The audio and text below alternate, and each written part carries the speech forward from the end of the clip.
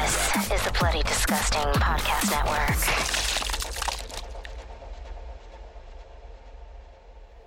You're listening to Nightmare on Film Street. The current time is 6:66. Traffic is clear ahead from here to the afterlife, but it's hell outside. For the next hour, you're on Nightmare Time. So, let's give a grave welcome to our hosts, John and Kim. Hello again, fiends, and welcome to Nightmare on Film Street. I'm Kim. I'm John. And this week, it's Tiki Terrors! Like Tiki Torch Terror. Yeah. Right on. Tiki Coconut Beverage Terror. Tiki Island Terror. I'm just making this awkward on purpose. You were so proud when you came up with the title for the Zeus episode. You burst into the room and you're like, one of us can't forget this. Tiki Terrors, write it down. That's the title. And then ran back out. I was in the middle of a jog. I needed to keep my heart rate up. But also I didn't want to forget it. It's a great title. And this is an episode that you've been trying to put on the podcast for a while now. Specifically just the first movie. Yeah, I mean, you talk about it a lot in the actual episode. The glee never leaves you. And for good reason, because today on the podcast, we are talking about Scooby-Doo. Where are you? And Broken Lizard's Club Dread. Two very different movies, which we'll get into, but also thematically similar in that they take place on a isolated, murderific, tiki-tastic island. Nailed it. Yeah.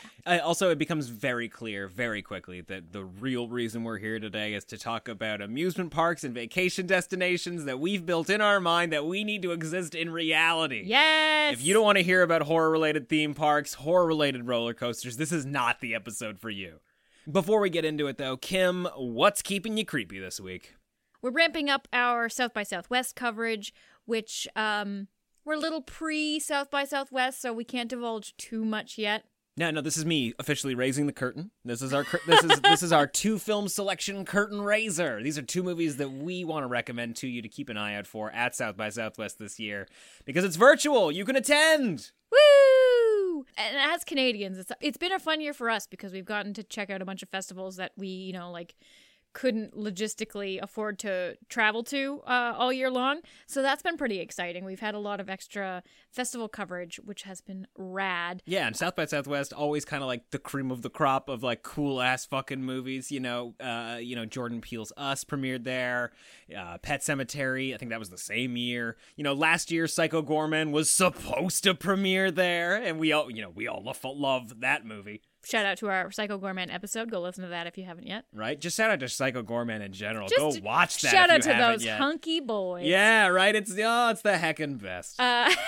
Before we jump into our South by recommendations, though, stay tuned to nofspodcast.com for all of our reviews and interviews and coverage from the festival. In addition to John and myself doing reviews and coverage, we have our senior contributor, Paul Lee, who is killing it with the reviews. He's got a ton of stuff ready and rip-roaring to go. So we have a ton of coverage coming out for South by Southwest.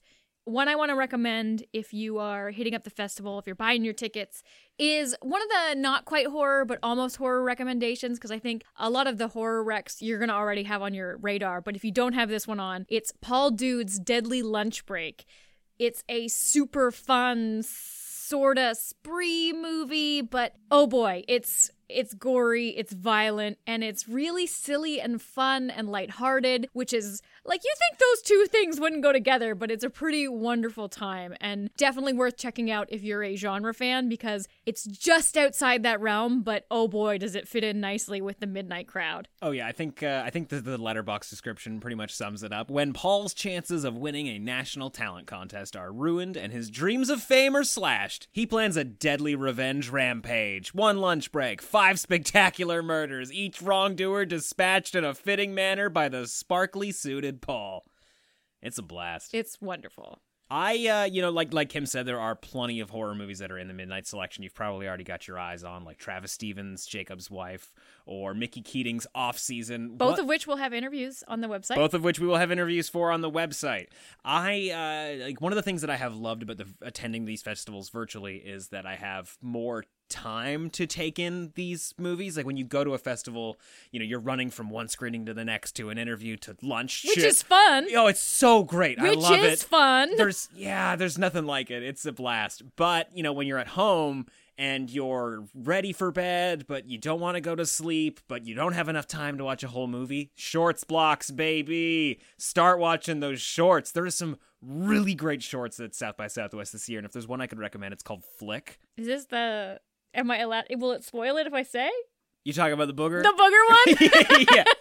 So, I mean, it's directed by Ariel Zengatita, and, as Letterboxd describes it, a reclusive college student is driven mad after picking a booger he can't flick away. It's some of the most rad cinematography you are going to see. It's like such a short film. It's like 5-7 minutes long.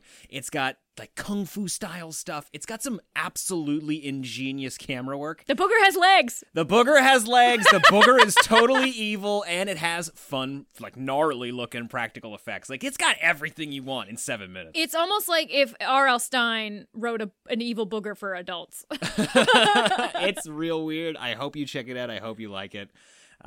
It's definitely been one of the highlights of the festival for me so far. And one last plug, just because it's March Break month, we are celebrating, obviously, with Scooby-Doo, with Club Dread, and a ton of March Break-tastic horror movies all month long at nofspodcast.com. And this Saturday at 8 p.m. Eastern, whatever time that is in your time zone, we are having a spooky speakeasy watch party of Tourist Trap.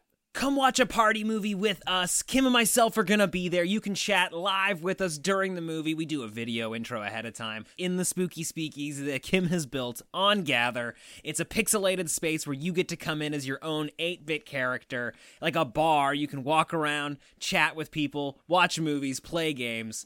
It is an absolute blast. It is always the highlight of my week, and I can't wait to watch movies with you guys, because watching movies with people is something that, it's never going to go away, whether it's virtual or in person. And if I can't do it in person right now, I'm sure as shit doing it virtually. So please come watch movies with us. We need friends.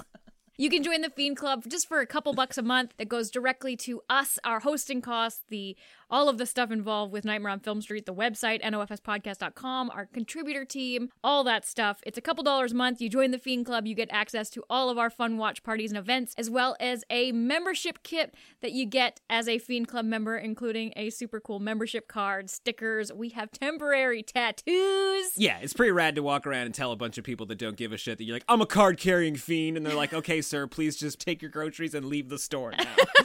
And I'm like, all right, fine, but only because I have movies to watch, sir.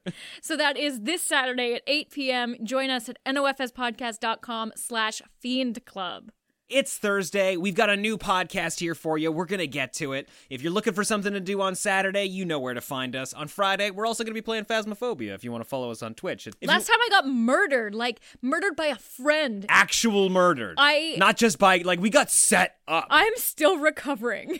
Either way, let's get into the episode. Let's talk some tiki terrors, and let's kick it off with Scooby-Doo. Was that a good scoop? That was pretty good. I can't even say the title of the movie without laughing that we're talking about Scooby-Doo on the podcast. It's horror. On a faraway island, ancient forces have been awakened, and only one thing stands between them and the enslavement of all mankind. I'll have whatever he's having. This place is like uber creepy. Yeah. Scooby, we're here to solve a mystery. Laurie. Warner Brothers Pictures presents Fred. Fred, what's the secret of your success? Teamwork. I do a tremendous amount of teamwork. Daphne. Now who's the damsel in distress? Me? Straight up. Velma. The smart one. Right. And you've always been a chick? Zoinks! Shaggy. What are you doing, man? Oh boy, like there's a ghost right behind me, isn't there? And Scooby-Doo. Scooby-Doo, where are you? Oh, I got a bad feeling about this. Those creatures are taking over the world? That is so mean. That was weird. Let's get jinky with it. Scooby-Doo. Oh my God. No one is stupid enough to believe that. Who's the ugly old broad? Thank you. Thank you. Can I just say that the ratings of this movie are criminal? Yes, agreed. Scooby-Doo from 2002, currently sitting at a 5.1 out of 10 on IMDb, 30% on Rotten Tomatoes, 35% on Metacritic, and a 2.8 out of 5 on Letterboxd. Mistakes! Mistakes abound! The IMDb one is maybe the only one that makes sense. What are you talking about? Oh, IMDb is always like, if you get above 6, you're doing great. So this should be above 6! Yeah, I'm looking for a 9.4 out of 10 on IMDb is what I'm looking for. I have been pushing and pushing John for years to get this movie on the podcast because, one, it's a horror movie, and I don't want any tweets. I don't want any emails. I don't want any Instagram comments that it is anything different than a horror movie. I want them. Come at me, bro. Let's hear it. I'll fucking fight for it. First off, starts exactly the same as 13 Ghosts does. And then basically continues the same throughout the rest. This is the kids-friendly 13 Ghosts. Is Matthew Lillard the one actor that we've covered the most on the podcast? Maybe? He's probably tied for 3 with a bunch of other people, because we've done Scream, very long time ago. Mm-hmm. Good luck finding that episode. We'll do it again. 13 Ghosts, we've done. Done it. And now Scooby-Doo. And surely I have talked about Twin Peaks: The Return on the podcast. Is he in that? He sure is, babe. Oh, boy. Gets his fucking head blown off. I was going to say, is he actually in it, or does he just weirdly hang out at the after-party bar where somebody plays a whole track from their newest album? Oh, you mean like Jane Levy? No, he is, he's in a few episodes. Oh, wow. That's exciting. So Scooby-Doo. We're not going to spend like another hour talking about why it's a horror movie. Like, that could be the entire podcast, just defending that position. I don't think we need to. No. I think the movie speaks for itself. I mean, is there anything ambiguous about, like, I don't understand, John. I just don't even understand the perspective. Yeah, I mean, just because it's a kid's movie doesn't mean it's not a horror movie. Yeah. What? Oh, so sorry. You also don't think it's a kid's movie. I mean, it's for kids to also enjoy. Yeah. Yeah. This is way more of an adult's movie, right? This is coming at Scooby-Doo from the idea that you are a 30-year-old frat kid. Adult. Doing adult things. And then also enjoying Scooby-Doo, the 2002 live-action remake. Did you see this movie in the theater? I did. Yeah, of course. So did I. Yeah, I took my little absolutely. brother and sister to go see it. My grandpa took me. Right on. So this is not necessarily worth bringing up, but I spent a lot of time watching this trying to figure out if I had smoked weed before seeing Scooby-Doo or after. I did not get any of the references when this movie came out. And to be honest, I probably didn't get a lot of the references until just now when we watched the movie. Which means I have always watched this movie with the eyes of a 12-year-old. I think going back to the movies I watched, I was counting down the days until I was brave enough to smoke weed for the first time. Like, I was watching and listening to Cheech and Chong, and You were a blacklight poster kid, let's be real. yeah, like, hey, let's listen to Alice Cooper and put on a strobe light. Like, why? Like, I don't know, because I heard people did that. It's like, yeah, but they were on drugs. Like, it might be fun if we're sober. We'll get a lava lamp. I had a lava lamp. I had one too. Yeah. It didn't work though. The lava never liquefied, so it was like a light that had lit up some sludge. Ew. I still lit it up though. I don't know Okay. why. I had it for a really long time. Okay. Yeah. Mainly the real reason I think I love this movie so much and wanted to bring it onto the podcast and talk about it was kind of solely because we all want Spooky Island to be fucking real, right? Oh my God, yeah. It pains me so much watching this movie and seeing these people vicariously live their spooky lives at the spooky tiki bar, and there's a spooky roller coaster, and that dark ride in that spooky castle, and then there's just a luchador walking around ready to fight. Well, and if you watch it just to see the background characters, there's all kinds of giant-headed monsters just jigging around. Like there's a bunny, we see a bunch, but at one point, a full-out Frankenstein just rides by in the background on a bike, never to be seen again. How dare you make this fantasy island not be real? Yeah, I don't want white sandy beaches in Hawaii. I mean, that sounds nice. But you give me that plus Spooky Island? Yes! I'm going! Horror tiki! Oh, man, like even the plane ride over is Spooky Island themed. They have their own fucking airline, Spooky Airlines. Yeah. And there was a tiki bar on the plane. A walk-up tiki bar. Damn. I want to go to this place so bad. So bad. Why does a spooky theme park not exist? I just don't understand. I mean, Universal's working on it, but it's not like solely that. We need to get Warner Brothers a theme park. Yeah, Warner Brothers doesn't really have a theme park. Yeah, I mean, if they did, it would be like Kong and Skull Island and Isn't Godzilla that in Universal? and shit. The Yeah, Kong one? that's a good question. Huh. Weird fact, so the theme park near us, Canada's Wonderland, it used to be owned by Paramount. And so all of the big major roller coasters were themed to Paramount rides. Like we had a Tomb Raider ride, we had Top Gun, baby. Top Gun, we had the Italian Job. Yep. There were, there was like a whole bunch of like 3D videos. Like we had like what was the car one that we had forever? Days of Thunder. Days of Thunder. I know everything about that theme park. But we had all of these really fun themed roller coasters, and then at one point Paramount sold it, and now I think it's at Six Flags Park. But they removed all of the licensed branding for the rides, but the rides are all there. So now the Italian Job is the backlot stunt coaster. And Top Gun is just called Top Flight. Yeah. And all of the fun lineup stuff is gone. So it's really kind of sad nostalgia, if that's a word. You can see it in Hemlock Grove on Netflix. I think it's the very first episode. Little Skarsgård takes his sister, who he's in a weird relationship with, they're so rich that they bought at the theme park at night and they go by themselves. That's Paramount. It's all Canada's Wonderland. Yeah, to a T. I will give them credit, though. They did add some giga coasters to the park that are insane. One of them's called Behemoth, and it's this hill-tastic, super long roller coaster. I think it's like 3.5 minutes, and it's huge. It's nuts. And then there's another one called Leviathan, the blue one, which is in the medieval side of the park, which is fun. And it's swirly whirly stomachache inducer. More importantly, though, it's got a close to 90-degree drop. It's like a negative drop. Like you could see the bottom of the coaster almost if you look up. We really like theme parks, obviously, which is why we're such huge fans of Scooby-Doo. It's so funny that we're even talking about Scooby-Doo right now, because in the last week or two with the Fiend Club, we have kind of collectively all just been building our dream horror theme park.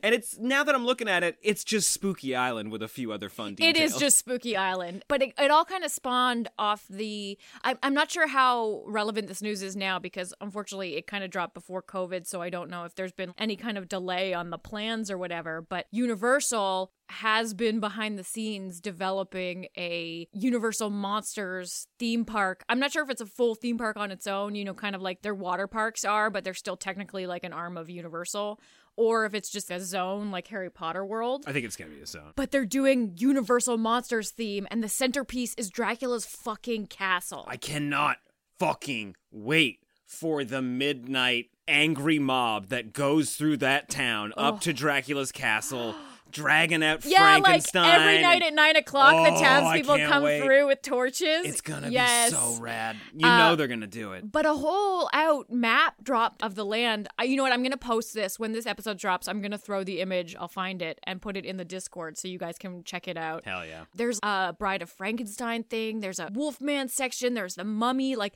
they full out like restaurants and rides and stuff themed for all of the monsters. I seriously, if coronavirus kills this fucking theme park, I'm rioting. I don't know what I'm rioting. Maybe bats? Who knows? And you know how much I love bats. Oh, we're just gonna let loose bats in the Universal parking lot for days until they turncoat and say that we are making this after all. With tiny little parchments tied to their toes, and you like unravel. It's like, build the haunted theme park. Oh boy. But speaking of theme parks, and I promise you that this has all been getting around to more Scooby-Doo talk. They actually built a Scooby-Doo, yes, fucking coaster. Okay, so it's called the Scooby-Doo Spooky Coaster. Where is it? Located at Warner Brothers Movie World. What? In Australia, in Gold Coast, Australia. Okay, so it's not just like a thing in California that we just for not don't knowing know about. So we're going to Australia now, purely for this coaster, because the entrance of it is the fucking castle. That's right, Australia. You have nothing else to offer us. You guys have a lot of spiders. Oh, and drop bears, yeah. What's a drop bear? Oh, you've never heard about the drop bear? What? Oh, it's a bear that climbs trees and jumps down on people. Like a wrestler bear? Kinda, yeah. It's totally real. Don't look it up. Plow drive. That's the only like from the ropes move I know. You say plow drive? Yeah. Is that not right? No, you did great. What is it? Pile drive. Pile drive. Plow drive. Yeah, but you plow your elbow into them. That feels right. It feels right. Feels correct. Okay, so let me read you about the spooky coaster. I need to hear it. The entrance to it is built up like the castle, and it's a full-out coaster. It's one of those wild mouse coasters. Canada's Wonderland has one. It's called the Fly. It's the one with the 4 people per car, and it's got those really fun hairpin turns. They're super fun. That make you feel like you're going to barf and fall out. But the beginning of it is a dark ride. So they actually have the swinging saw and shit. Oh, yes. Yes, and there's a whole bunch of... Anytime you see a movie where like there's, hijinks in a roller coaster ride, you know they're building it. Oh, I'm so glad to hear that. So they should. There's also some fun. It kind of sounds like the Mummy ride at Universal Studios in Florida. Oh, wow. With the, you know how you interact with some of the actors and there's like animatronics and stuff. And there's also a reversal sequence. Spoiler alert for anybody who hasn't been on that roller coaster and is going tomorrow. I don't know. But at one point you fall backwards and then you go into the actual coaster part of the ride. Yeah. So it's a full out sequence and a half. It kind of also reminds me of the new Harry Potter ride at Universal. The Hagrid one where you're going through the garden and stuff. Yeah. And there's all kinds of shit happening. So it sounds amazing. And they should have just built the whole Spooky Island around that ride, but I'm glad that it exists somewhere. Man, we gotta check that out. Right? And so there actually is a Warner Brothers theme park, so I would love to see what other rides they have going on there, but I'm not going to look it up because when I eventually get my butt there, which will happen. Oh, yeah. One day. Monster Fest, baby. We gotta check it out. Oh, yeah, totally. Yeah, I know about festivals in countries that I can't go to yet. Yeah, I know. But yeah, so that sounds fucking amazing. They've got to have a tiki bar, surely. Oh, absolutely. And like a shrunken head claw game? Oh, the claw game. There are so many incredible details. You got to I want to interview somebody that like worked in the set design department. Yeah, because they had to have a whole lot of fun. Yeah, you're just pulling shrunken heads with a claw that's got tiny little bony fingers. I know, it's got skeleton man. hands. Yeah, this movie wins the set design award. My last watch, I was just watching for the giant-headed monsters walking around the background. But you could spend each watch just focusing on something different. Like, okay, I'm only going to pay attention to the fun drinks with the umbrellas in them. Yeah, I love watching scenes where Scooby-Doo is erratically just bouncing off of things. Interacting with the environment. Yes. Yeah. Because that I love imagining it without Scooby-Doo there because that would have been so much fun. Just like, all right, this table's going to move, this pizza's going to fall over. This lamp, these extras have to react, and then these extras have to react, and then these extras... Yeah, so good. So wonderful. And it's also in that weird early stages of CGI where the actors aren't quite making eye contact with things. Sure. And the timing is a little strange. I mean, there's one moment in particular that really stood out to me as being like a... Ooh, it's when possessed Mary Jane this is near the finale. She's handing off Scooby to one of the bad guys, and it's a really wide shot, and she's in a cave, and she hands off Scooby-Doo, and the guy takes him, and then she's still holding nothing. Yeah. Reaching out and holding no Scooby.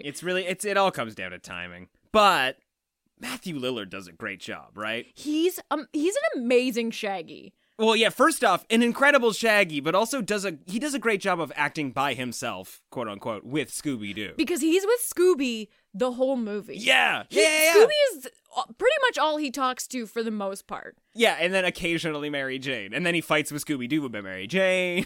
and then they all hug in the end. Anyway. Yeah, and like the coolest thing is that in the beginning of the movie, first off, cold open, just like a horror movie. They all break up except Shaggy and Scooby. Because they're best friends. Ride or die, man. Like they're the greatest team. I love those guys. Making eggplant burgers in the Mystery Machine. And Matthew Lillard's hair looks kind of gross, like you would expect Shaggy's to look. He looks, dare I say, Shaggy. And the weirdest thing, too, I maybe you guys knew this because you were actual fans of Scooby-Doo. I didn't really grow up with... Whoa, really? I didn't That's really surprising. watch... I watched maybe the odd episode, but I'm not a huge... Every single day for me. Wow. Every single day. Well, then you should have known Shaggy's last name was Shaggy Powers. Did Is you it Powers? Did you get his first name? By the way, I wrote it down on that sheet. You want to say it out loud? Oh, it's Rogers. Shaggy Rogers.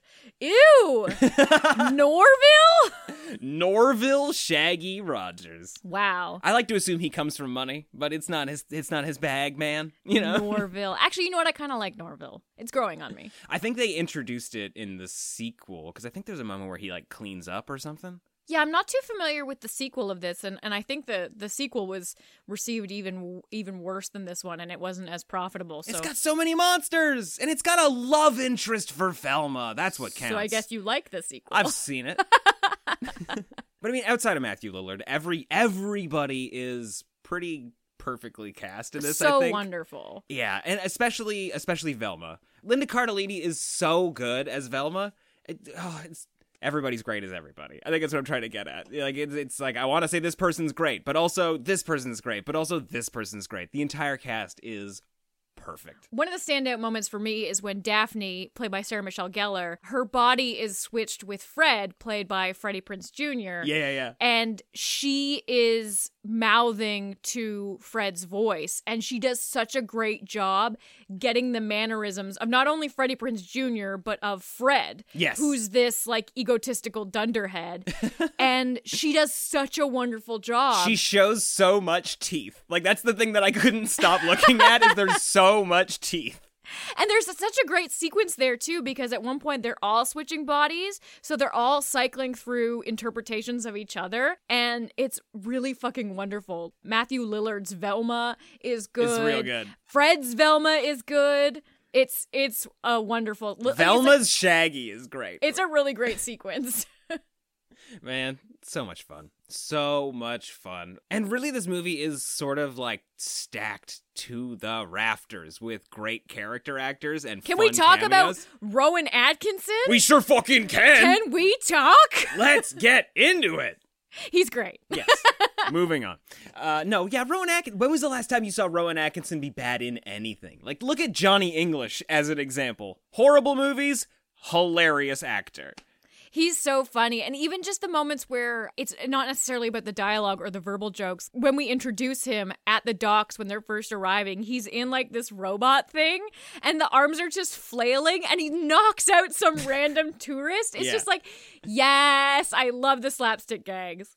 I feel bad for calling those Johnny English movies horrible. I actually like them. But anyway, Rowan Atkinson, absolute gold in any scene that he's in. And he also does a pretty good job of acting with Scooby. I love like the reveal of the real Rowan Atkinson at the end when he comes out of that cellar and he's got a beard that's been growing for months. He's got crazy shaggy hair like he's been like in a bunker waiting out the apocalypse. So funny.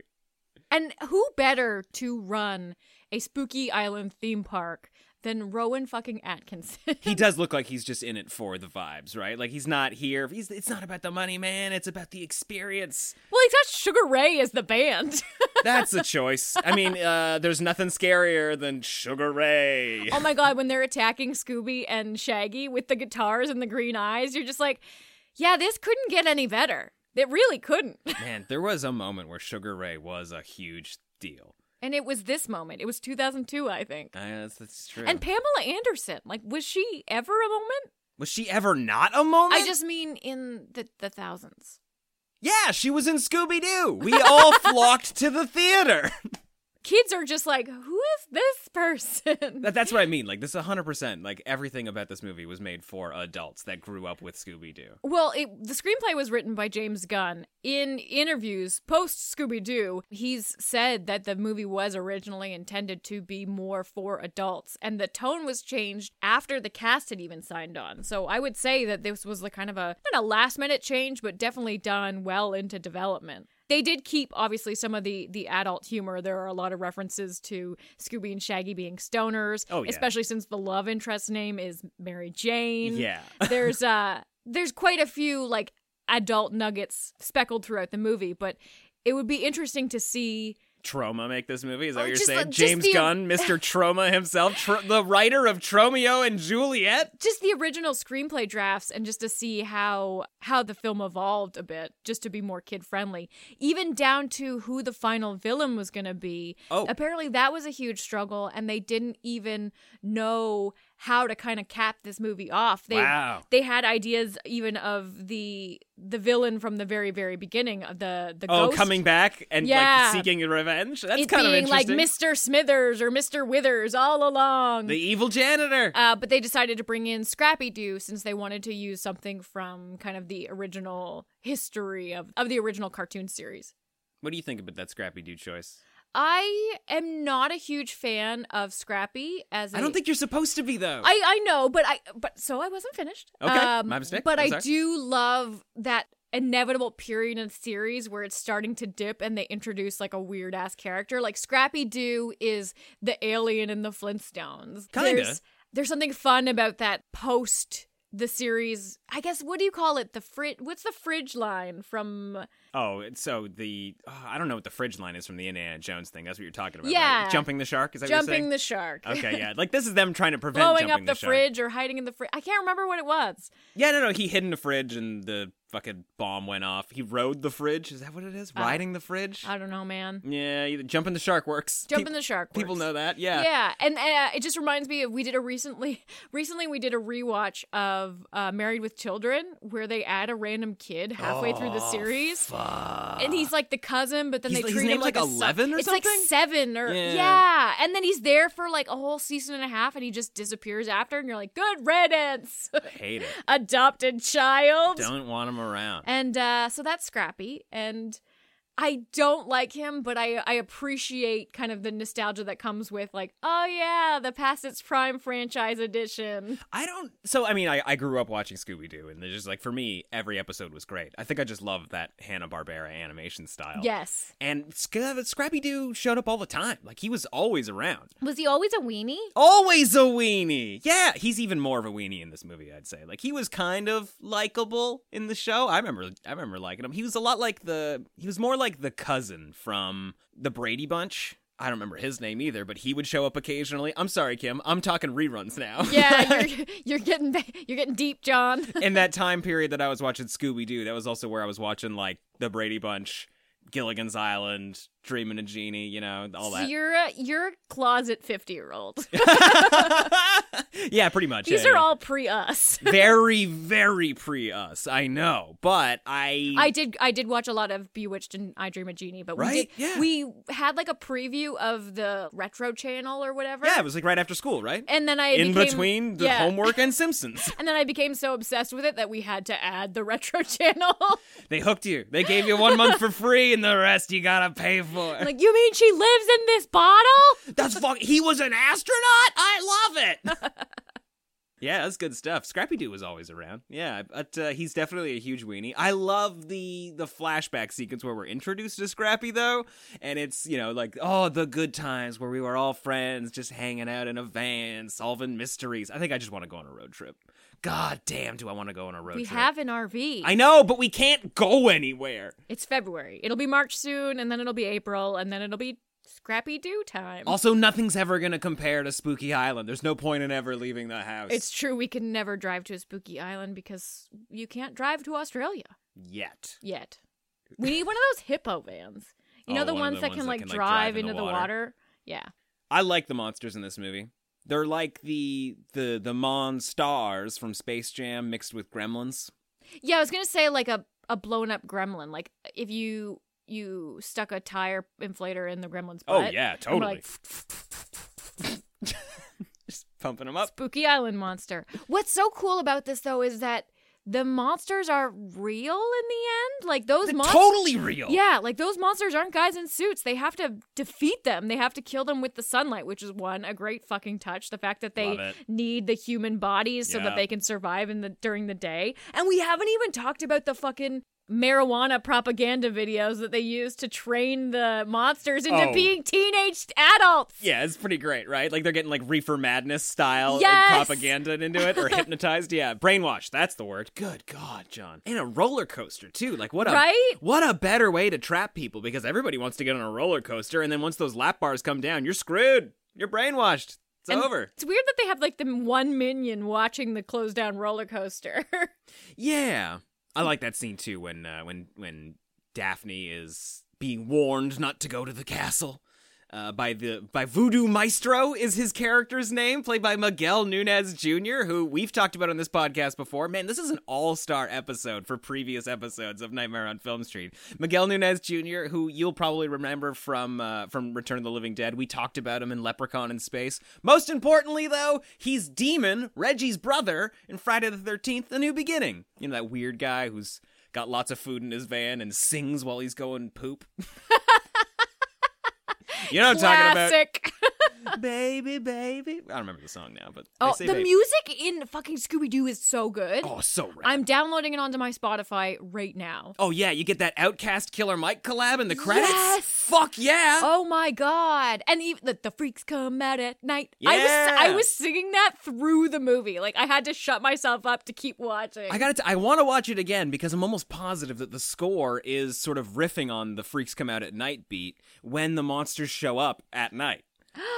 That's so cool. Yeah, no, we got to get this soundtrack for and sure. And the beginning, even, like, the first score we get with, I can't remember the ghost's name. He's a cool-looking ghost, by the way. We didn't even talk about him with his fucking, like, weird melty mouth and shit. Like a jester ghost? Fuck, yeah. Absolutely. But the score and the angles and stuff, it reminds me so much of peak-era Tim Burton. The Batman Returns Tim Burton, like the Gotham City Tim Burton. Fucking loved it. Like, the beginning of this movie is maybe the best part. And we go to Spooky Island, which is, like, unfathomable. We got a demon head disco ball. That disco ball's pretty dope. And we use it in the end too, right? To kill all those monsters. I'm so happy that luchador got to like actually wrestle in this movie. Yes, because he had his pecs out the whole film. It's a warm island, but you know, but yeah, he's constantly walking around ready to fight. He looks very out of place in the whole situation. But yeah, he and Daphne got to fight, and fuck, is it a good fight? It is a good fight. They should have cast Sarah Michelle Gellar in Charlie's Angels. I'm just saying. Oh my God. Right? Don't you think? Like that scene is straight out of Charlie's Angels. Charlie's Angels, Spooky Island. This is that era though where I'm sure Charlie's Angels was what made this fight. Oh, you're probably right. Yeah. Speaking of fights, Velma gets short shrift in that whole finale, yeah, right? Yeah, she disappears in the action sequence of the finale. Yeah, and like that's kind of like her character's complaint in the movie is that I don't get credit. I don't do I do all the work, and it's just like you guys make it look good in the end, and then I get pushed aside. And she fucking does. There had to have been an issue with her scene or something because we watched Fred whipping that rope around for way too long. She's just standing beside him the whole time, pretty much. I don't understand. Because they both get sort of taken away by the possessed minions. And Fred starts to fight back while Velma's still being like held by one of the other guys. And then at the end, she just like breaks free and the two of them are there. And I mean, she gets to tell the news crew everything that happened and whatnot. But it's such a bummer that we spend so much time highlighting every single person in the crew and what they're doing to save the day. And there's no Velma. I know. I mean, there is, though, you do have to admit, though, there's that really great moment between Shaggy and Scooby where they're talking about... Where Shaggy's crying? Yeah! He's just like, you like me? Man, it's good. It's good stuff. It's so sweet. And then they're like, true friends forever. I did almost cry at an animated dog. I did. A really early animated dog. I know! Like a 4-pixel dog. You can practically see the edges on it. It's good stuff. Man, it's real good. I love this movie, though. It's so fucking silly. It's so cheesy. And there's just so much thrown at it. Mm-hmm. This movie could have spanned an entire season of a TV show. There's just so much going on. And Spooky Island could have been host to so many mysteries. Hell yeah. Right? They could have just, you could have had an entire Spooky Island spinoff. Yeah. Where, Oh, like, man. Scrappy-Doo changes his ways, he sees the air, like, I'm gonna stick around and make sure everything's okay. You know, and, like, every once in a while on Sweeps Week, one of the characters comes back to check in on Scrappy, make sure everything's going okay. I do think it's kind of wonderful that are Scooby and Shaggy vegetarians? I think so. Because they're eating eggplant burgers at the beginning, and Yeah. then they make a point to say that the Scooby snacks are vegetarian. which is kind of cute because they're like these like hippie stoners. So Yeah. like it totally fits their characters that they would be vegetarian. Right? Yeah. I don't. There's plenty. They are opportunistic with their food, I think. Like, they just, Scooby-Doo's walking past a sandwich. Hamburgers. Oh my God. I love that scene. Go into the dark forest alone. Okay. It's good stuff. Everybody can do a Scooby impression, I've learned. Yeah. Oh, yeah. I think it's like one of the first impressions everybody learns how to do. We all like Scooby. Every consonant is an R. Do you know how many Scooby spinoffs there are, by the way? No. Mac Jones wrote an article about Scooby-Doo I think he was just ranking like the best Scooby-Doos, and there's a lot. Wow. And they just announced 4 spin-offs for Well, HBO Max. Yeah, Scooby's riding high right now because they just released the Scoob. digital Scoob. Yeah, we Yeah. haven't checked it out yet. I'm excited to see it. We should watch it, yeah. And yeah, they have another series coming. Like it is Scoob season. I think there's a whole Velma spin-off. Like, she's finally getting her time in the spotlight. Well, they did a couple years ago. They did I'm not sure if it was a TV movie or if it was like a sci-fi movie of Velma and Daphne, like Oh, I remember this. teenage Yeah, movie yeah, of yeah, them yeah. like meeting and becoming friends, which is fun. She fucking works for NASA in this movie, by the I way. know! Like, I love that that's something that we point out. Oh, it's just working for NASA. Everybody else, like, writing books, hanging out on the beach. I mean, I'd probably end up hanging out on the beach. That's, yeah, grilling in your fan. Sure, why not? That sounds like us. We're the Shaggy and the Scooby of the group. For sure, yeah. You're the Shaggy. Which means I'm the Scoob. I'm Scoob when he's dressed as grandma. Yes! It's so hard to rate this movie because it's just like pure childhood fun. Yeah, but I still like it. No, it's such a great movie and it's so watchable that I think this is maybe one of the movies that came out of like the early 2000s that I put on the most often. It's such a good like Saturday afternoon movie. Oh, yeah. My family was nuts about it also. I mean, like, varying ages of kids at that point. Like, I think my sister was maybe only 7 or 8 at that point anyway. My littlest brother was a baby. So, like, that movie got played a whole lot in my house constantly. And I'm sure at some point I got sick of it, but I still enjoy watching it, which I think is a testament to how fun it is. And I'll make rating it real easy for you. I'm giving it a 4 out of 4. Yeah, I'm also giving it a 4 out of 4. And as the youngest in my family, I was the only one who put it on, and I put it on a lot. Yeah, no, like that whole early 2000s period was saturated with Scooby-Doo and the fucking VHS copy of Cats from the Broadway play, and just the first 2 Harry Potter movies, mostly Chamber of Secrets, constantly, over and over. They're pretty good, John. Don't knock them. Pretty good. I don't know how many times you think you can watch that movie in a month, but I'm telling you right now, it's not 37 times. At least I make you watch through the run of them. Every year, though. I don't need to watch the Harry Potter movies every year. Yes, you do. How will you know what house you're in? I still don't. He's a Ravenclaw. I don't really know the difference between Ravenclaw and, give me a minute, Hufflepuff. I don't know. One is books and one is snacks. Oh, well, put me in snacks. No, you're in books. Recipe books. Okay, you can be a Ravenpuff. I'll take it. But yeah, 4 out of 4 from the both of us. This movie's a blast. It's a real good destination horror, and it's just a lot of fun. Like, also bonus points because you can literally put it on in front of anybody, no matter what age, and it's a perfect entry point to horror, I think, right? Yeah, absolutely. Because it doesn't have any scary elements. Those Really. monsters are pretty scary. That's okay. I mean, okay, maybe the CGI takes that a step back for kids nowadays, but I remember being a little scared. I remember being a little frightened. And pairing with it, we have a movie that you really don't want to put on with anybody else, with anybody in your family that isn't your brother or sister.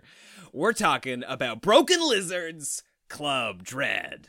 The warped minds behind Super Troopers. He's already pulled over. He can't pull over any farther. You know how fast you were going? 65. 63. Used to be the fuzz. Yeah, fiesta time. Are you ready to party? Now they're catching a buzz. So you came here to escape civilization, and we're gonna hold you to it. In this tropical paradise, Lars Brunkhorst, I'm the new masseur. We swapped out a 6-foot Swedish broad for this guy. I'm 6'1". everyone's got to stick together. Whoa, Code Red. Bogey. Oh, dude, check out that. What's up? Dude, don't be gay, man. If they don't want to get whacked. What is it? Too waxy? No. What? And they're either getting killed. Are you telling me there's some totally deranged dude running around out there? Or getting lucky. Is it too much to ask? Have sex with the guests. Some of them are bad looking. There's Putman, the tennis pro. You've got your arms around me, Jenny. I can only assume this means every other man on the island is dead. Juan, the dive master. That is a beautiful name. Penelope. Lars, the masseur. I can see how tight you were from a mile away. What can I say? Some girls are just tighter than others.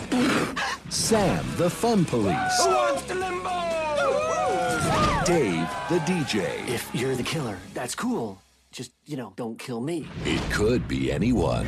Run! If you're dying for a vacation, Come on, let's just have a drink and mellow out. join the club. Oh, oh yeah! Broken Lizards, Club Dread. Club Dread from 2004, currently sitting at a 5.7 out of 10 on IMDb, 29% on Rotten Tomatoes, 45% Metacritic rating, and 2.7 out of 5 on Letterboxd. I'm gonna have to correct you right there, Kim. I think the correct title for this movie is Broken Lizards, Club Dread. You wrote down Club Dread. I know, and it occurred to me after I wrote that in pen that there's no going back. But I think that is an important thing to highlight in this movie, though, and mostly because it's kind of like saying, hey, there's a new Kevin Smith movie in the theater, like Broken Lizard. You've got a built-in audience right there. And that is something that I think is a big difference between you and me, because I grew up with Broken Lizard.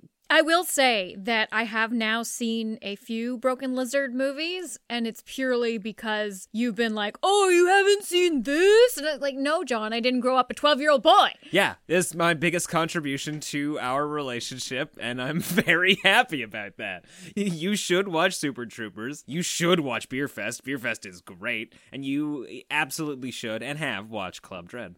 I'm sure you showed me the beer one. Probably. I really like it. It's real good. We should probably say right up top, though, that there are a lot of characters. There are so many characters, more than the average slasher bear. Maybe even just as many as the average slasher. But, do you remember the names of all the characters from every Friday the 13th movie? The level of characters in this is equal to the later Screams when you have the original Scream cast plus their actor counterparts, their stab counterparts. That's how many players we have in this movie. I guess, in fairness, probably just as many characters as Scooby-Doo, but, didn't grow up. And they're not color-coded. They're not color-coded. It's a big bummer. And, Scooby-Doo, those are characters we've just lived with our entire lives. And it's kind of justified. They are running a whole Pleasure Island, Bahama Bay vacation resort. Oh, yeah. I originally wanted to pair this movie with I Still Know What You Did Last Summer. It kind of fits. I still think it would make a great double feature, especially because we've got Lars the masseuse and his weird dreads paired with Jack Black and his weird dreads. But given the island situation, Spooky Island in Scooby-Doo, Pleasure Cove? I thought it was just Pleasure Island. No, Pleasure Island is... Oh boy, we're going to have to learn up on our Jimmy Buffett knowledge. No, it's Pleasure Island. Yeah. It's Pleasure Island. And not Margaritaville. And not Margaritaville. Man, Bill Paxton Pina Colada Burg. Pina Colada Burg. Bill Paxton is such a delight in this movie. I mean, when is Bill Paxton not like the one person that you are so amped to see on screen? But it's sad watching it now because why? We've lost Bill Paxton. Oh, sure. But it's so wonderful when you're reminded how many weird, zany career choices he took just fucking because. Oh, he didn't have to do this at all. Yeah. He has been, like, he was shot up to being an A-list pretty early on in his career. And for good reason. But he always took these weird little detour side street characters, and I thought he was just going to be a cameo and he was going to be the first one to die. Right. Like they couldn't afford full 60 minutes of Bill Paxton, but Bill Paxton is in this. And he is the soundtrack as well. Isn't that great? All of the songs are made up songs, and the fact that he went in and recorded them. Oh my God, I love them. So according to the DVD commentary, which is also according to Wikipedia, because we own this movie on VHS, and we don't have any bonus extras. No. And the copy we watched last night was pretty warbled, I will admit. I'm sorry. It's been watched a lot. Anyway, the Broken Lizard team screened this movie for Jimmy Buffett, and he really liked it. Liked it so much that he asked permission to use some of those songs, to sing some of those songs on tour. That's amazing. I do not have confirmation as to whether or not he sang Pina Colada Berg. Oh my God. I hope he especially sang the one that's like, we're all gonna die. We're all gonna die. Man, what a great moment. Oh, I love that too, because they're trying to pick apart this like obscure song from Coconut Pete that this slasher killer has based their entire rampage on. And Coconut Pete doesn't even remember the song. Coconut Pete doesn't remember recording the album, which, I mean, that's... perfect. Cherry pick any 10 albums from the 70s, that's probably true, you know, about anybody. But they play it backwards, like, oh, maybe we'll get a message here. Like, nah, it's just garbage. Sorry, guys. Man, that's great. It's a lot of fun. I like this movie a whole lot. I'm glad that, well, I mean, you've watched it before. It's not like this is your first time. I've made you watch this in the summer in the RV. This is a great sunny day slasher. And, you know, I think one of the reasons I like it so much is, one, that it's kind of just unapologetically immature and unapologetically goofy, which is, you know, it is what it is. And to me, it's kind of like a Friday the 13th movie. If, you know, the camp counselors are all stoned and horny, but what if the campers were also stoned and horny adults? And where do you get that in life? You get that at Pleasure Island vacation destinations. I think this movie's smarter than people give it credit for. I feel like we missed out on early adult vacations just by watching these two movies alone. Is this an industry? I guess so, because there's all those all of those piranhas, crux on a spring break destination. Like, I don't know if I want to go to a foam party, but no, I wouldn't. Never. I would not mind a margarita and a hippie singing to me. I mean, you could find that. And murder, of course. I mean, you could find a margarita and a hippie singing to you at pretty much any dive bar anywhere, but... Not a dirty margarita. No. A sunny margarita. Not a pina colada. Margarita. I mean, all you gotta look for are those tiny little, like... I mean, they all have names like Pleasure Island, Fire... Yeah, but Cove. I don't want to get there and it be like a weird hedonistic place where, like, all of a sudden Fat Bill doesn't have any pants on and he's in the pool and you're like, how often do they chlorine this pool? And you find out it's only on Thursdays and you're leaving on Wednesdays. That's not what I want. You know, the problem is that we did not grow up throwing our money at vacations that brought us to secluded islands or all you can... I want to say all you can eat, but what I meant to say was all inclusive. All you can eat buffets. This is a hint as to where my mind goes. I like theme parks, I like roller coasters, and I guess I like buffets. That is true. We'd spent all of our early 20s disposable income on theme parks, which kind of makes sense for this episode, how we were immediately like, Spooky Island! Oh, yeah. I mean, if there was a roller coaster on this spooky island, 100% I'd be going. You get to play... The Pina Colada Berg coaster would be like a giant hollowed out coconut, and you just sit... It would be a river rapid ride. Oh, yeah! You go down the river rapids in a giant hollowed out coconut. I'm very into that. And then some guy with a machete tries to get you from the brush. Oh, you can't let your guard down on Pleasure Island, right? What's your favorite, just like while we're still like close to our Bill Paxton convo, like what's your favorite moment with Bill Paxton? Ooh, it's kind of a throwaway moment. He's in the water and they're trying to get the propeller for the boat because the boat has been dismantled. And I don't know what the fuck Pete is doing. He's got his guitar and he's walking in waist deep water and a wave hits him and he's just like, "Whoa!" It just knocks him right the fuck over. It's a good take. We rewound it. Oh, it was good. You know it's serious when you rewind a VHS. That's not easy shit. And yeah, we don't have a remote for it. I had to get up. Oh. Did any VCRs have remotes? I mean, it's 2020. If you have a VCR now, the remote is long gone. Yeah. My favorite Bill Paxton moment has got to be the very first night after we're seeing the entire team together, and he's like, "Is it too much to ask for you to have sex with the guests? Some of them aren't bad looking." Like, well, no, I think he's Can you pissed. imagine your boss asking you that? He's pissed because all of the employees are sleeping with each other. Oh, I guess like, that's true. At least sleep with some of the guests. Yeah, I suppose that's, yeah. Like, if you're really gonna sneak off. Some of them take that very seriously, though. Especially Juan. It's a fucking dog. But he's so kind of sweet in his weird way. He's so kind to Penelope. Yeah, Penelope.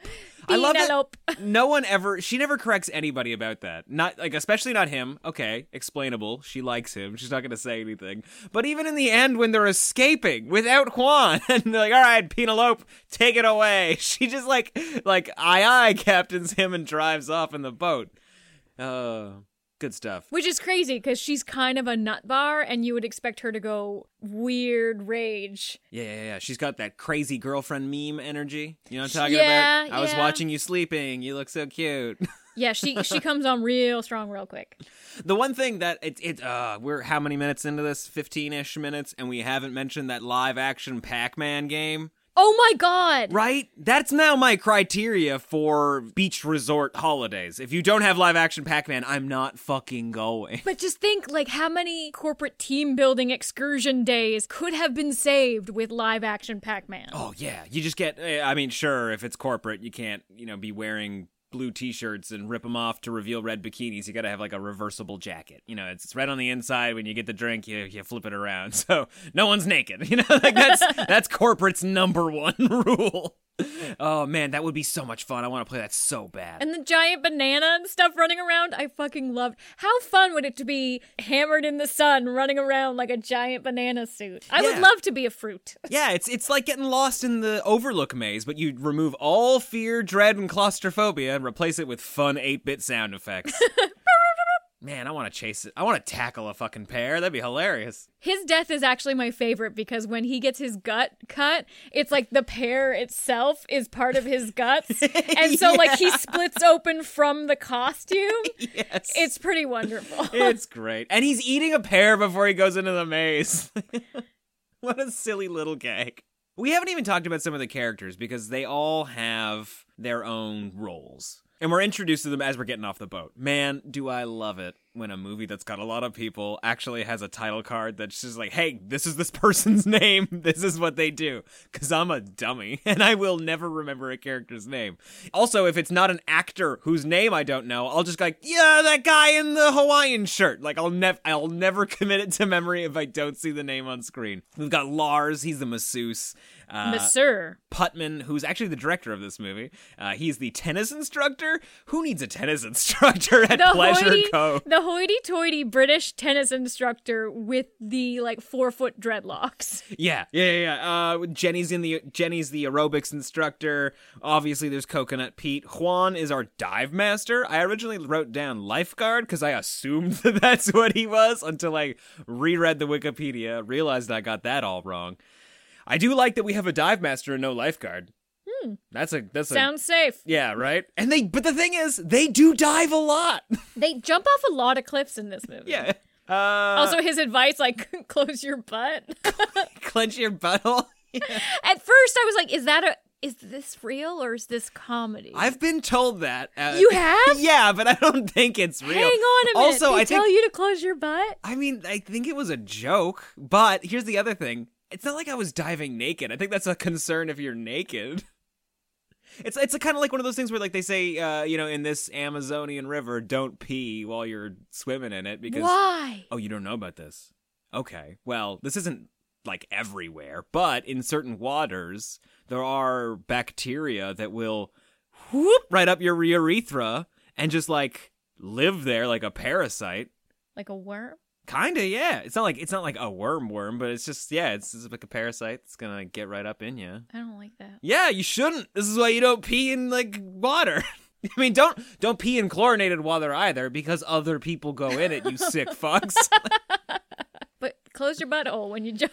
Close your butthole, yeah. I to be fair, though, like, I'm pretty sure when somebody told me that, like, I was, I don't know, 12, 13, I bet it was a joke. I don't know, though. I kind of believed it. Like, I believe it still. Don't worry. I think it's kind of silly, but also I'd be like, yeah, I'm just going to do this and not tell anybody I'm going to do this. Although, when am I going to jump off a cliff? Yeah. And any scenario where I'm jumping off a cliff, even if I want to jump off of it, it is not the most relaxing experience. No matter what, I'm still clenching my butthole from fear. I guarantee it. It's just it's automatic. You don't even think about it. Your butt's just like, Is that wind? Oh, God, I hope there's no water coming. It's breezy! Better close fist this one. Are we speaking for buttholes right now? Yes. Oh, lastly, we got Sam. He's the fun police. I will say, though, if I was getting off a boat and there was a fake cop there and he said, you must have fun. If you do not have fun, fun will be provided for you. I loved that. That would be great. I would love to see that. And then, of course, Dave, who's the resident DJ / drug dealer. Literally just dropping ecstasy into every single cup he sees. He's one of my favorite characters, and it might come down solely to the fact that he has the best death of anybody. Yeah, it happens off screen though, right? But so worth it. But it provides the best horror fan moment when they go into his cabin / room. Where he's just having his own rave with a generator that nobody else has power. But the power is out in the entire island, and he's got lights going and music and his whole DJ booth set up. But he's been beheaded, and his head is rotating on the Coconut Pete record, which is playing at this warbled, creepy speed. Fucking love it. It's so wonderful. Such a great choice. The thing, I was thinking about that today, that probably sucked. Because he's definitely underneath the table, right? Like, his head is poking through. Oh, no, it's definitely a fake head. You think so? I think it might have been his real head. I don't know, man. It's rotating. So he's just like on a lazy Susan underneath the table, and they're just spinning him around. I will say, it would probably, I don't know, maybe, it would probably be easier. I don't know if it's less expensive to get a fake head. If it's a fake head, it's a real convincing fake head. We're gonna have to rewind the tape, and then fast forward the tape, and then rewind the tape, until we get to that spot. I'm for it. I'm down. I mean, I'm kind of tempted. But, like, let's assume that he's underneath that table. It's his real head. Or let's assume it's a fake head. For the sake of the next 5 seconds of what I have to say, let's assume he's under the table. Okay. It wasn't like I was like, let's put this in canon and move on. I thought that's what you were doing. I was like, I'm just thinking about the logistics of being in there, and then, like, because you got to put your head up through the turntable, and then they got to put makeup around your neck to make it look seamless that it's your head on top of the thing, and then you spin around. Like, now that I'm saying it, this is way too complicated. They would have just got a fake fucking head. But, like, you'd get sealed in there, and then, I gotta pee. Like, that's all I'd be thinking about. Like, I have to pee now. Don't pee in the river, you'll get a parasite. Yeah, don't. That's the advice. I need you to take that away from this episode. I mean, I'm not going to, but I mean, the same goes for Kevin Bacon and, like, the way he gets killed in Friday the 13th. I thought you were going to say when he peed in the lake. You know that Kevin Bacon movie, right? You know when he peed in the lake in Friday the 13th? Yeah, in the River Wild, that deleted And he brought scene. Jason out, and Jason was pissed. You see this fucking movie, you watch it once, and all of a sudden your jokes get real. You're back to being 13 again. We have never been this crass on the podcast, I don't think. We're not even really crass right now, is the thing. We were speaking for buttholes. Well, let's bring it back to horror, at least. What's your favorite kill? That's maybe a question I should say for the end, but fuck it, we're here now. Well, I've already talked about 2 of my favorite deaths, which I would also consider kills. Yeah, sure, if you want to be technical about it. The pair and the DJ beheading. Okay, my mistake. But there's one more I do want to talk about that I really liked. It's probably the one I want to bring up also. It's Putnam's murder. Okay, my mistake. So the 2 leads, which is Lars and Jenny, are hiding under the bed from who they assume is the machete killer. And while under their... Machete Pete? Well, Dickless Machete Pete. We didn't even talk about the legend, but Jenny finds a pair of her furry handcuffs and handcuffs the assailant to the bed rail. And when they climb out, they realize it's Putnam, who was in there to steal Jenny's underwear. It is a whole thing. But then the real Machete Pete comes at them and they don't have the key for the handcuffs. So Putnam's trying to fend off Machete Pete. Not even that. He's like, get the key. He's like, I don't know where it is. You've condemned me to death, you harlot. You Piccadilly whore. That's what it is. He's batting tennis balls at the killer, good. and it is hilarious because he does such a poor job. Yeah, when he gets stabbed, though, and they're going away, Jenny's just like, I'm so sorry. And he's like, go, Jenny, run. But Lars takes a minute to be like, namaste. It's like, fuck off. Also, just how he dies is great, because you hear it all happen off screen, and you know, like everybody in a slasher movie, they, oh, it was you all along. I should have known. My favorite is actually kind of a kill you don't even really see all that much. It's in the cold open of the movie, right as the title card's coming up, because this girl who's escaped, she's finally back at the resort. She turns around, sees the slasher. He cuts her head off, but we're POV from her eyes, and we tumble down onto the ground. That was really good. Oh, man, that rocks. Also, call out to the right at the precipice of being back in public and being safe kill. Oh, always good. I like to call that the Helen Shivers murder. Helen Shivers? Character from I Know What You Did Last Summer. Oh, shit. She dies right by the parade. That is the worst. In a pile of tires. Oh, the pile of tires. It hurts your guts. It's very sad. It does. It really ties you up. No one notices that poor girl's body in Club Dread for so long. And she's right there. Right there. Everybody's too drunk. Everybody's too busy complaining about annoying Sam Levine. Not that Sam Levine is annoying, but his character is the fucking worst. Has he ever not played an annoying character? I mean, it depends whether you call him annoying in Inglourious Bastards or not. I don't remember. Technically, he plays two characters in that movie, but that's just me knowing too much. I really like him in Freaks and Geeks, because he's still that annoying character, but oh boy, do you really sympathize with him, right? Freaks and Geeks is such a good series. And Linda Cardellini's in it, who plays Velma in Oh, that's so true. Scooby-Doo. And it's got a pretty great Halloween episode. Really great Halloween episode. How many seasons did that show have? 2? 1. Oh. Yeah. And here's the welcome to Freaks and Geeks Corner. They only aired something like 12 episodes of the original 25 run. They just cut it. Wow. Yeah. That campfire tale, though, love it. Because it's going so well. It's just like, wow, this is great. This is a classic slasher campfire story. And then and then he cut off his own dick. And you're like, okay, we're back. We're back to Broken Lizard goofiness. Like, and at no point do they miss an opportunity to just make it real weird. And it's got a great reveal on that story that What are you talking about, a great reveal? It's funny. It exists. Yeah, okay. Did it make you laugh? Did it? Just yes or no. I don't care whether... Do you count a cringe as a laugh? Of course I do. Half the comedy I enjoy is cringe laughter. I hate cringe.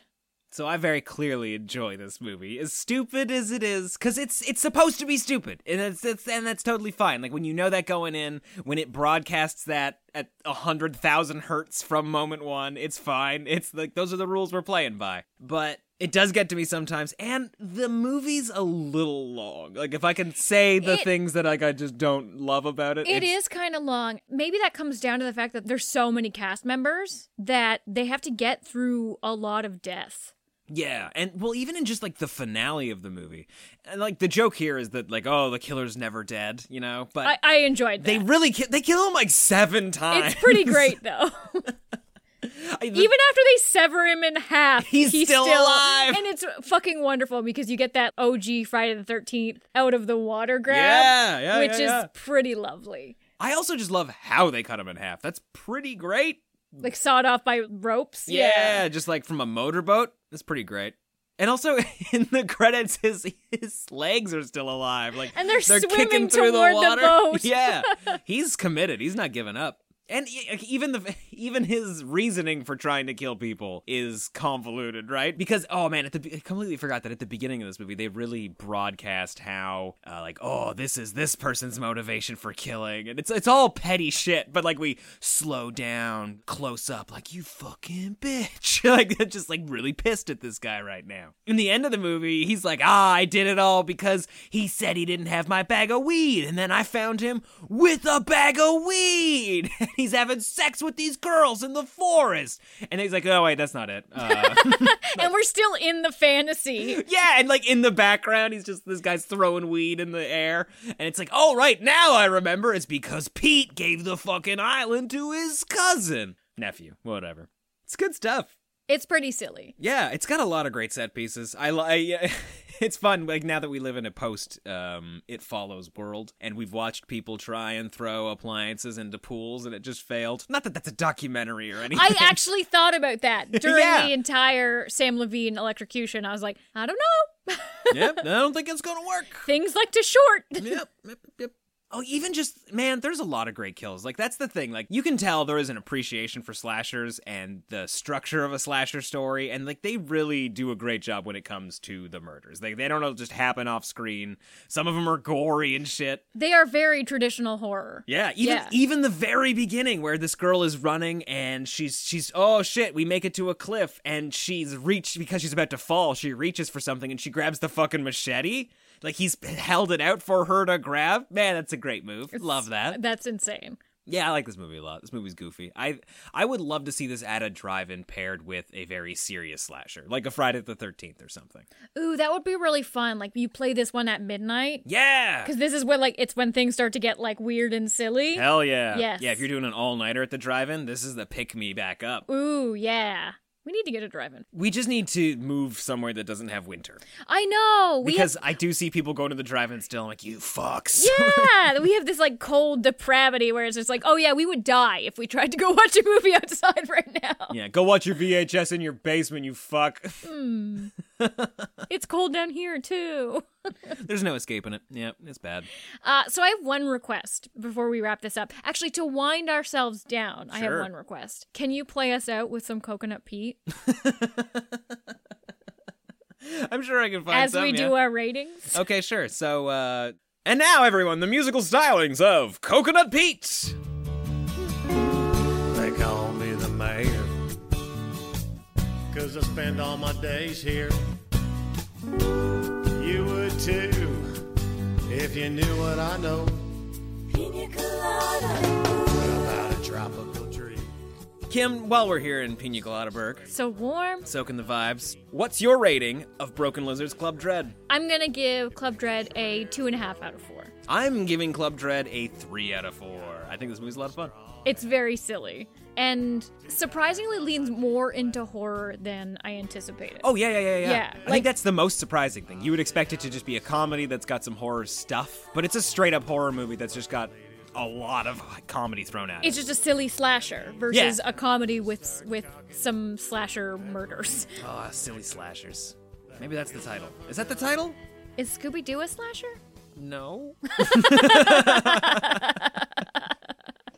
But either way, that's just our opinion. Let us know what you thought of Scooby-Doo's Spooky Island and Club Dread's Pleasure Cove over on Twitter at NOFS Podcast.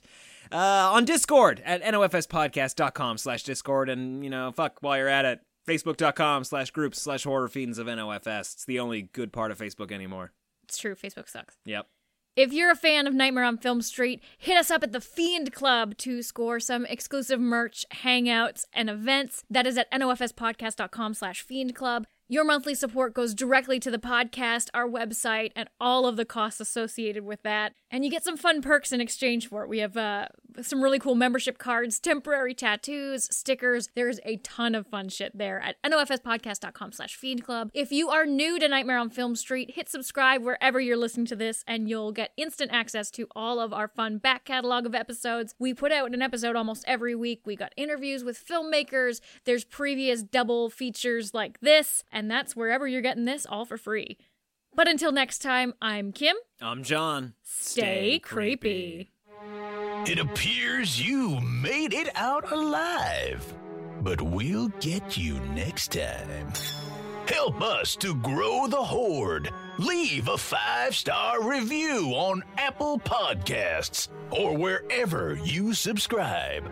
More terror can be found lurking on our website, nofspodcast.com. Until next time, stay creepy, fiends.